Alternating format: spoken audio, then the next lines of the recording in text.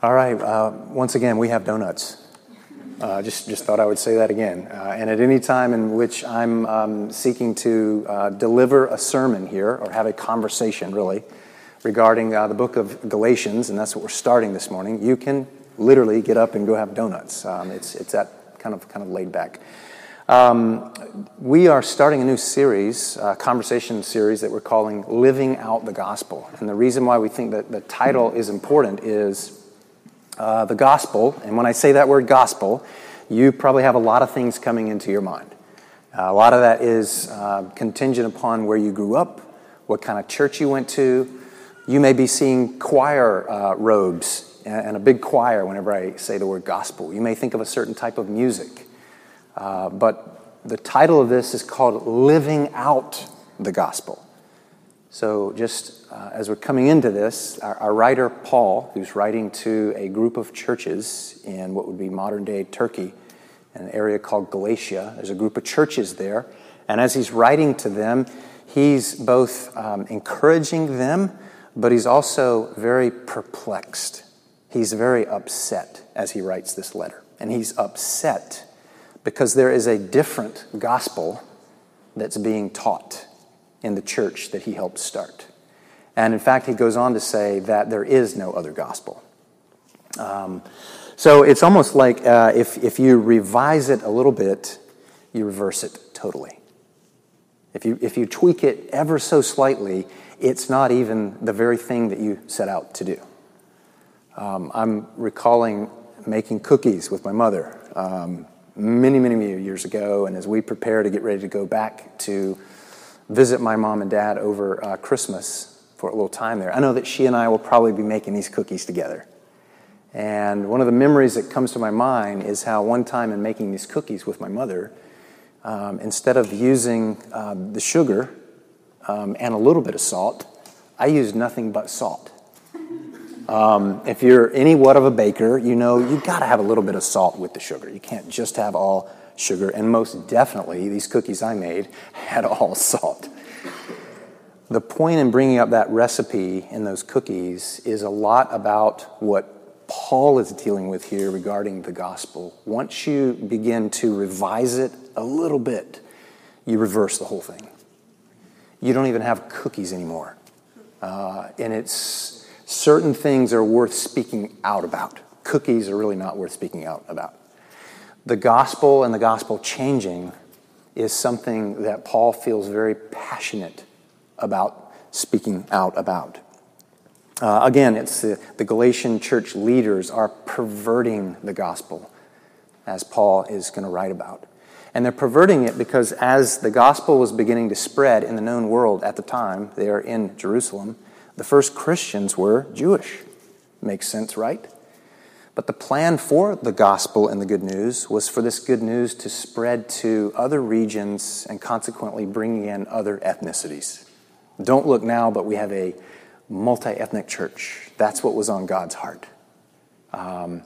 However, here in Galatia, there are ones who are thinking that those Gentile believers, which means non-Jewish folks, who are now coming to faith in Christ, that they too, if they really want to be a Christian and a good Christian, they need to be circumcised.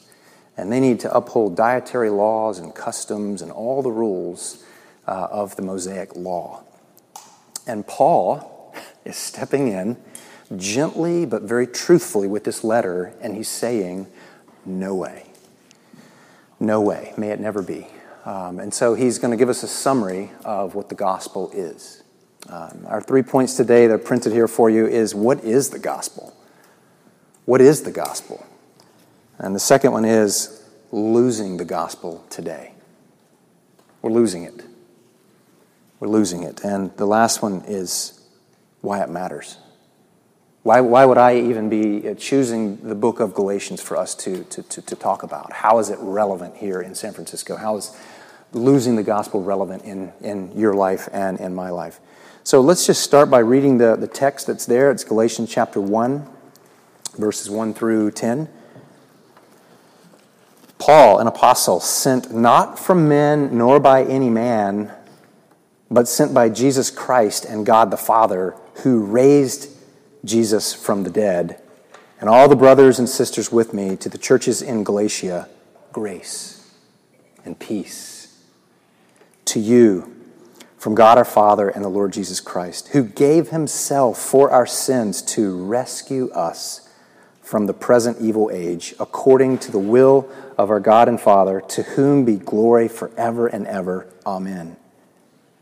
I am astonished that you are so quickly deserting the one who called you to live in the grace of Christ and are turning to a different gospel, which is really no gospel at all. Evidently, some people are throwing you into confusion and are trying to pervert the gospel of Christ. But even if we or an angel from heaven should preach a gospel other than the one we preach to you, let them be under God's curse. As we have already said, and now I say again, if anybody is preaching to you a gospel other than what you accepted, let them be under God's curse. Am I now trying to win the approval of human beings or of God? Or am I trying to please people? If I were still trying to please people, I would not be a servant of Christ. What is the gospel?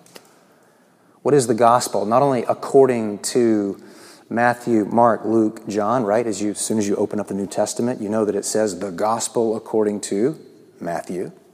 What is the gospel?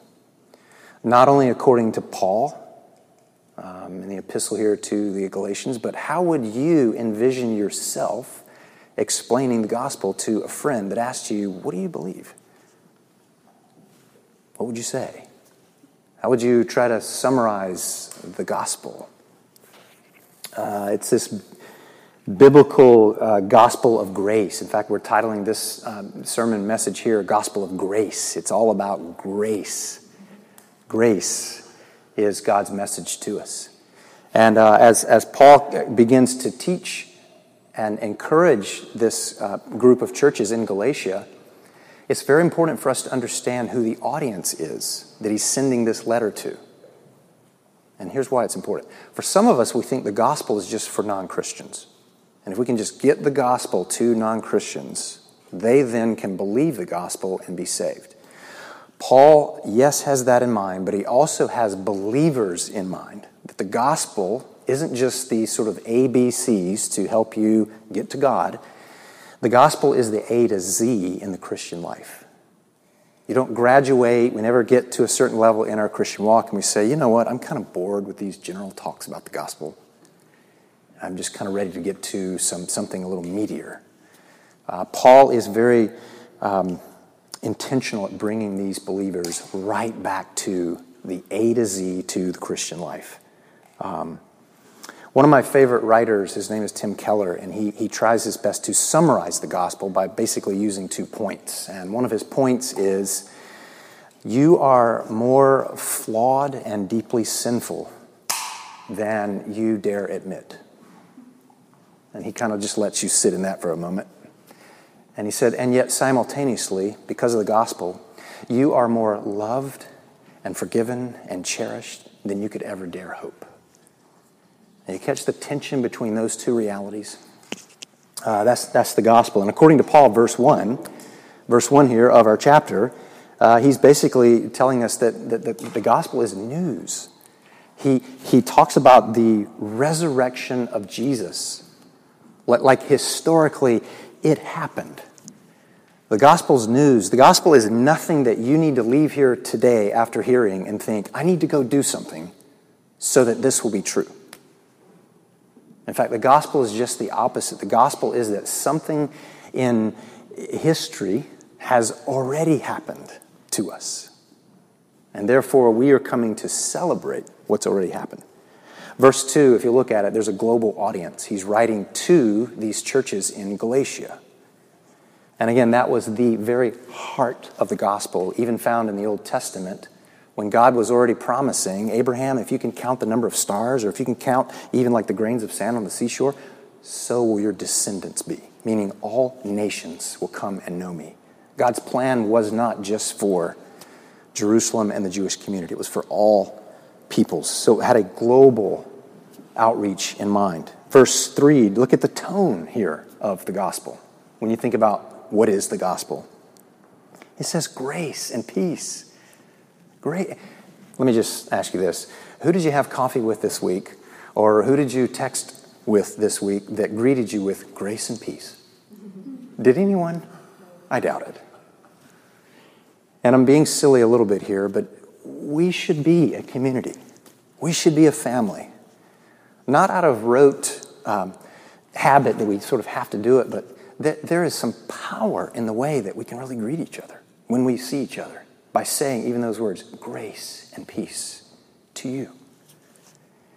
And I love the specificity here of his tone. He's not just saying grace and peace, like, hey, I want you to have grace and peace, and I just hope you feel good today. That'd be kind of cool. But he goes a little deeper, and he tethers it, or he attaches it to grace and peace to you from God our Father and the Lord Jesus Christ.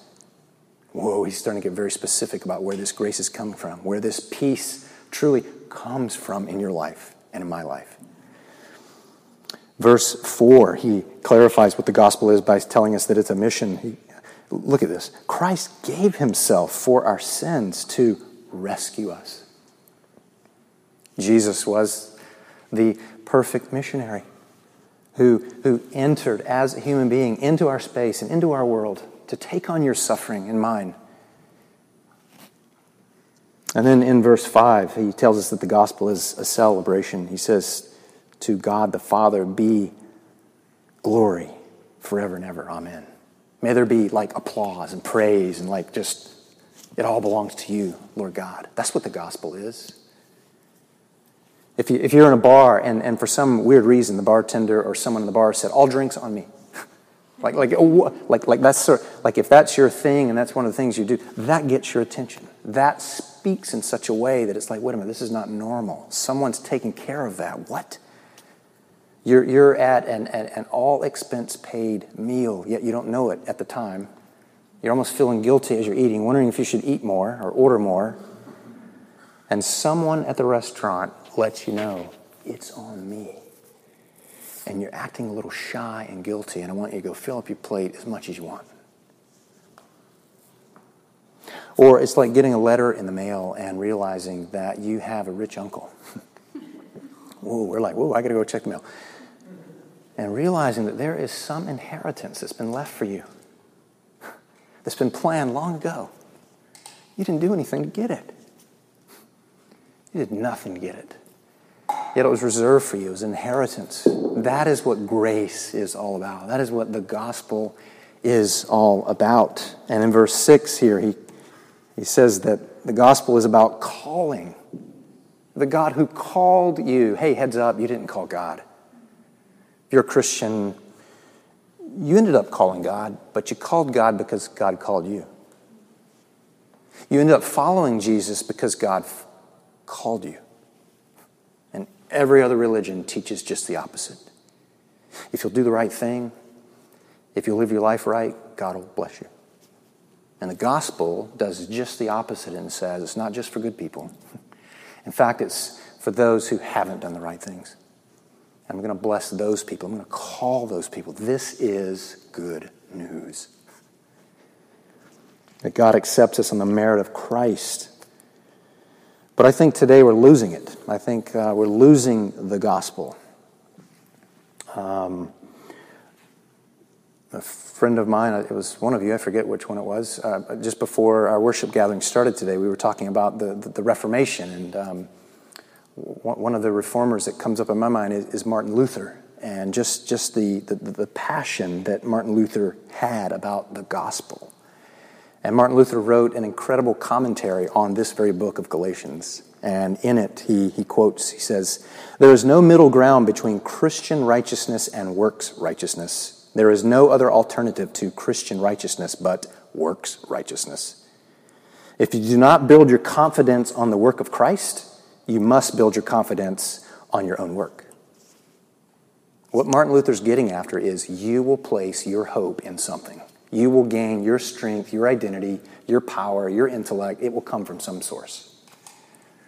And the gospel is telling you that source cannot be yourself.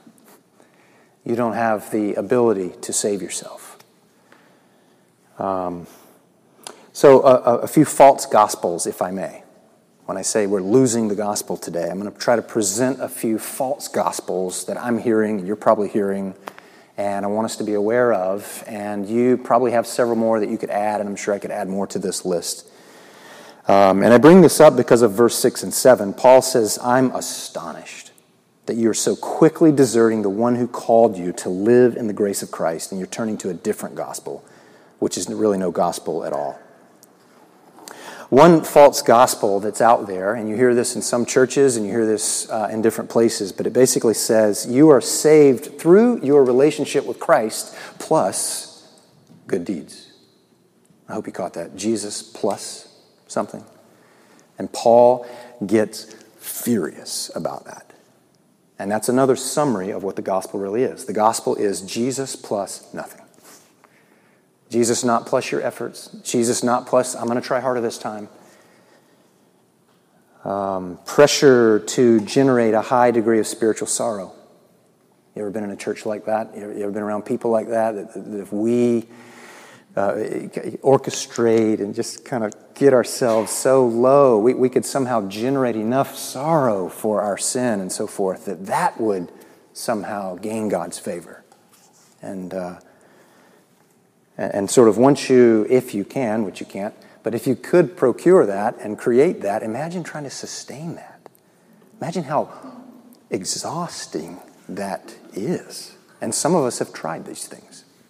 Some of us have lived a life full of some of that. And again, Paul is saying we want to live out the gospel.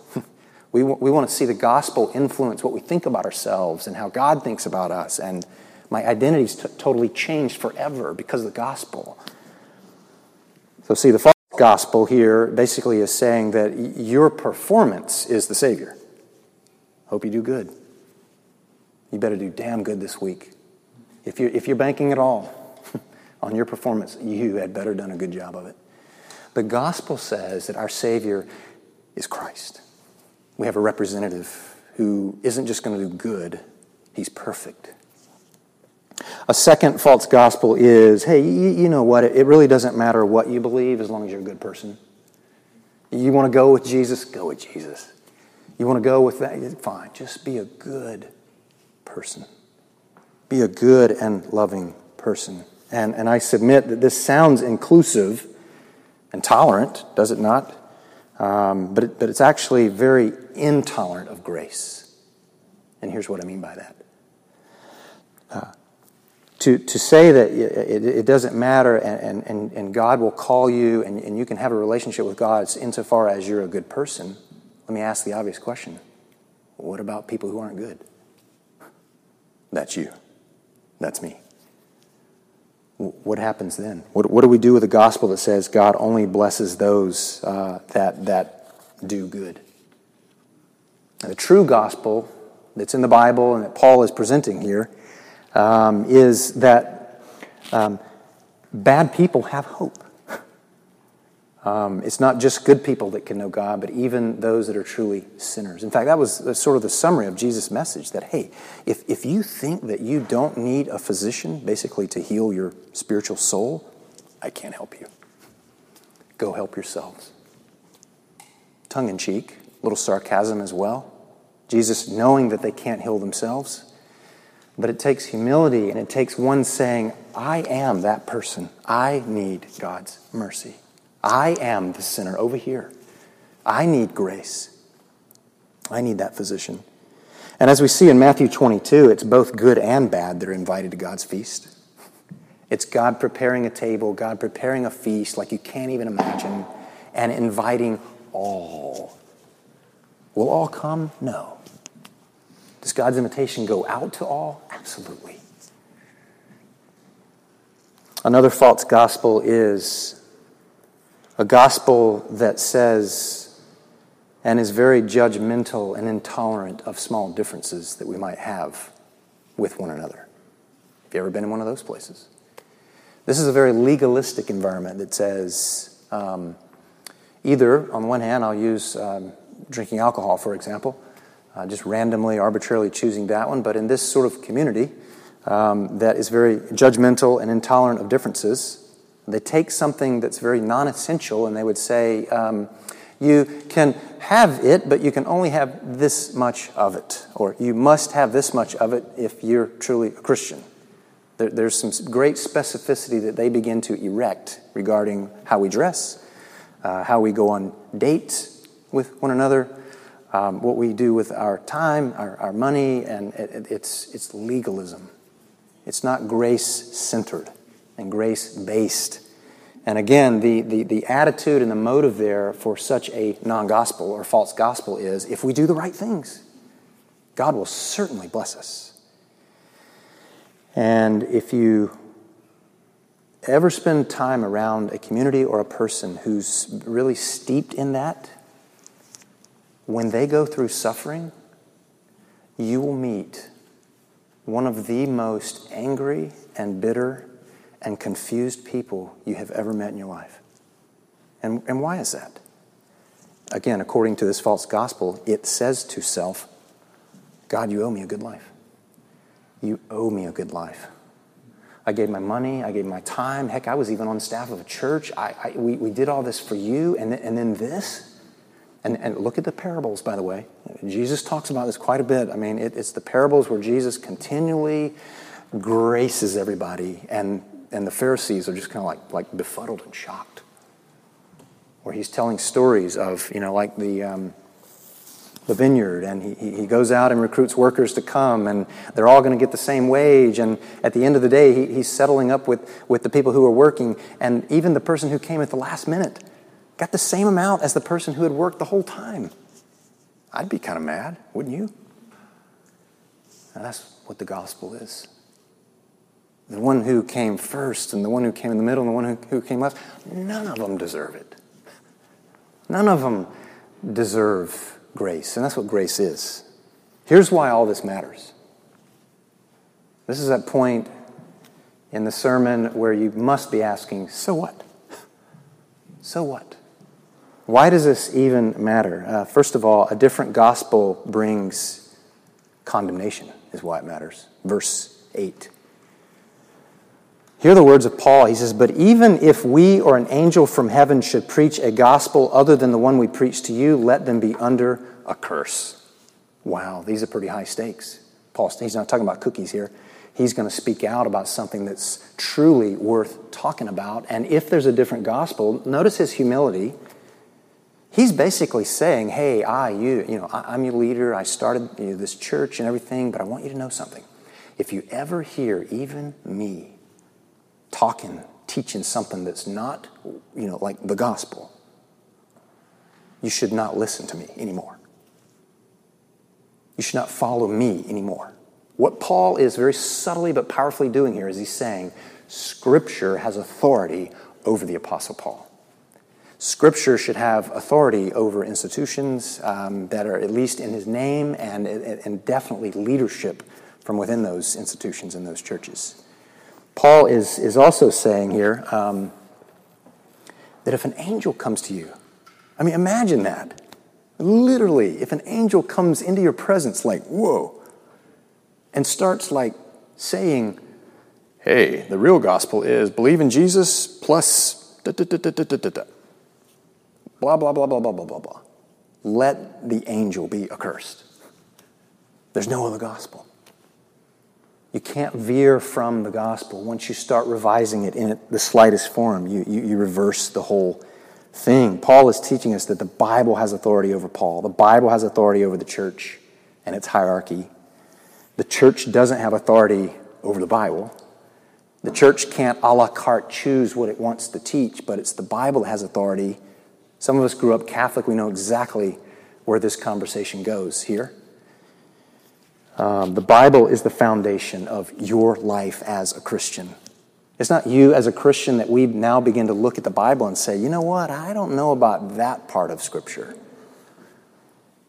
A la carte. I'm just going to choose this one, but I'm going to rip out that page because I'm not really feeling it. Paul is teaching you and me that Scripture has authority over your feelings. Ouch.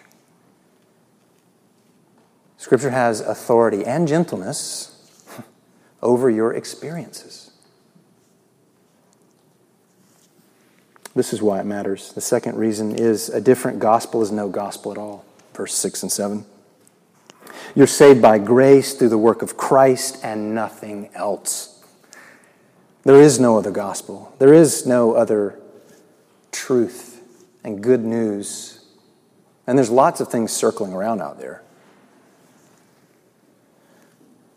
Right? Build a career. That'll give you all the happiness that you're looking for, right? As long as you sustain it. Build a very promiscuous sex life. That'll do it for you. Have no one or no authority, no Christ-centeredness in your life, and just sort of be your own man. Be your own woman. Be free. That'll really do it for you. And as I throw out a few of these different options and different false gospels, here's why it matters. You've tried those things, have you not? I've tried those things. You and I both have tried those things. This is another reason why I love the Bible so much, is a lot of the Bible writers are writing from that very humble position saying, God, we've looked everywhere. We've looked everywhere and we've come up short. We've come up empty. I banked it all on those aforementioned things we mentioned there. But it cheated on me. It lied to me. It stole from me. It shackled me. It made me a slave to it. And that's because other gods are vicious. Other gods are vicious. They will enslave you. They will enslave you. They will lie to you and cheat on you and steal from you. And Paul, with passion and mercy, is saying, wake up. Wake up. Here's why it matters that there can't be another gospel. There's only one gospel. It's Christ. It starts with Christ. It ends with Christ. As soon as you add anything to it, you've lost it entirely. When you revise it, you reverse it. But here's probably the most important reason it matters. It's found in verse 6. He says, you are deserting the one who called you. Are you feeling the betrayal involved in this very point that he's making here about why having another gospel is damaging to your very soul? The very God who called you out of a previous reality and lifestyle is now transforming you by the gospel. If you choose a different gospel, you are deserting that very Savior. Verse 6 here, he's just saying you're deserting the one who called you. You didn't call God. God called you. It was out of grace. He's called you into a relationship. He promises and pledges to you, I pledge myself to you. I give myself to you. I spare no expense. I sent my own son. I went all the way. I entered into the chaos and into the mess. You know what? So this week, don't be afraid. Don't be afraid. And here's another false gospel as we kind of end our conversation here today. But another false gospel this week would be, hey, don't be afraid this week because you know what? You got what it takes. Go get them. Sounds kind of good. But it'll last about 30 minutes, if that long. The gospel says, in your fear, thank you, Bible, for acknowledging my real emotions. In your fear, remember that God is with you. And God will walk with you in the midst of your fear. When that fear feels utterly paralyzing. When you're at the new job, or when you're at a job you've been at for a little while, and there's that impressing the boss kind of thing going on, or there's that relationship where you feel stuck in it. Something's got it bottlenecking there. It's this moment where living out the gospel is so transformative. It's so real. And there's no other, talking up to ourselves or self-help books that gets you through it. The gospel gets you through it. The gospel of Christ, who came and lived a life on your behalf that you and I could never live for ourselves. We could never produce it. Wow.